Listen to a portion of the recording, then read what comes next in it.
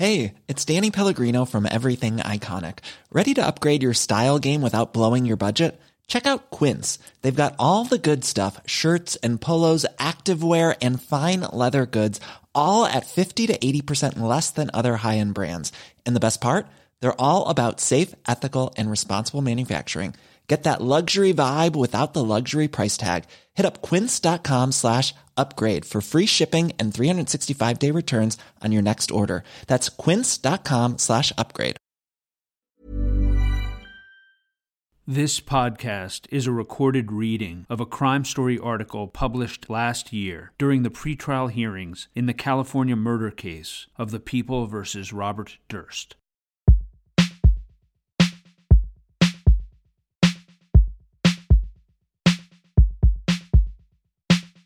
This is the Crime Story podcast with Carrie Ann Tholis, where stories of crime and justice are told.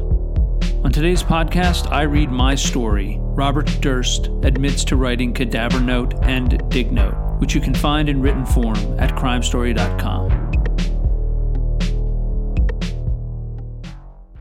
In a New York Times article posted to the Times website this afternoon, Charles V. Bagley reports that Robert Durst, whose trial for the murder of Susan Berman is scheduled to begin in February, now admits to having written the note notifying the Beverly Hills police that there was a, quote, cadaver, unquote, at the address of the home belonging to Berman.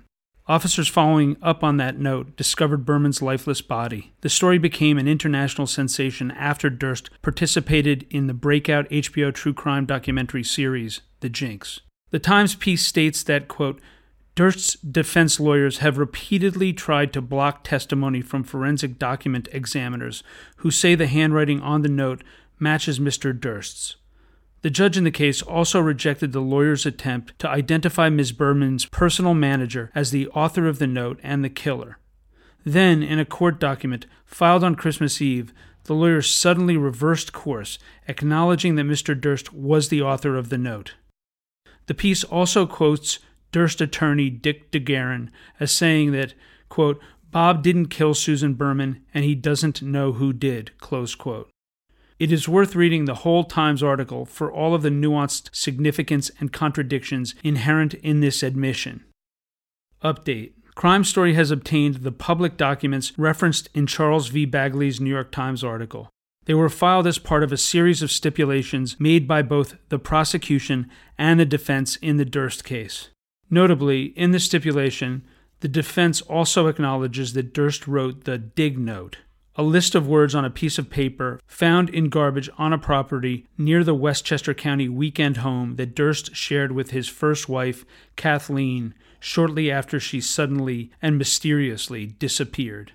The note reads, quote, town dump, bridge, dig, boat, other, shovel, or question mark. Also notable in the filing documents is that the defense reserves the right to withdraw these stipulations in any future proceedings if Judge Mark Wyndham's ruling allowing these items into evidence are overturned. Below is the full text of the stipulation. Stipulation 44. Lloyd Cunningham, Linton Muhammad, and John Paul Osborne. Defendant, through his attorneys, vigorously objected to the introduction of evidence at trial from a forensic document examiner identifying defendant as the writer of certain documents. Defendant made these objections pursuant to various provisions of the Evidence Code as well as under the California and United States Constitutions. Over defendant's repeated and strenuous objections, the court has admitted this evidence at this trial. Given the fact that this evidence will be admitted in this trial, and without waiving any later appellate objections or remedies regarding the court's rulings regarding the admissibility of this evidence, the defense has made a strategic decision to stipulate to this evidence. Given this precondition, the parties enter in the following stipulation for use at trial. It is stipulated between the parties as follows. The preceding paragraph will not be read to the jury, but is included herein at defendant's request for the record in event of appeal. The parties stipulate that defendant wrote the documents attached hereto as Exhibit 4, commonly referred to as the, quote, cadaver note and envelope, end quote. The parties further stipulate that defendant wrote portions of the document attached hereto as Exhibit 5, commonly referred to as the, quote, dig note, End quote. With respect to Exhibit 5, defendant wrote the portions of the document which are handwritten. The hand-printed portions, which appear in the margins to the right of the handwritten list, were written by Tom Hughes after Mr. Hughes found the document in the bedroom trash can of defendant's South Salem home. Tom Hughes also circled the word dig on Exhibit 2 after he found the document. That was my story. Robert Durst admits to writing Cadaver Note and Dig Note. For more crime and justice storytelling news and narrative analysis, head over to crimestory.com. Thank you for joining us, and we hope you will come back for the next Crime Story podcast.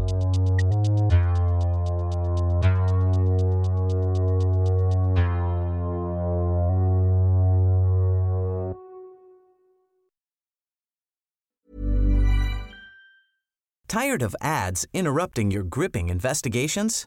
Good news. Ad-free listening is available on Amazon Music for all the music plus top podcasts included with your Prime membership. Ads shouldn't be the scariest thing about true crime. Start listening by downloading the Amazon Music app for free or go to amazon.com/truecrime ad-free. That's amazon.com/truecrime ad-free to catch up on the latest episodes without the ads.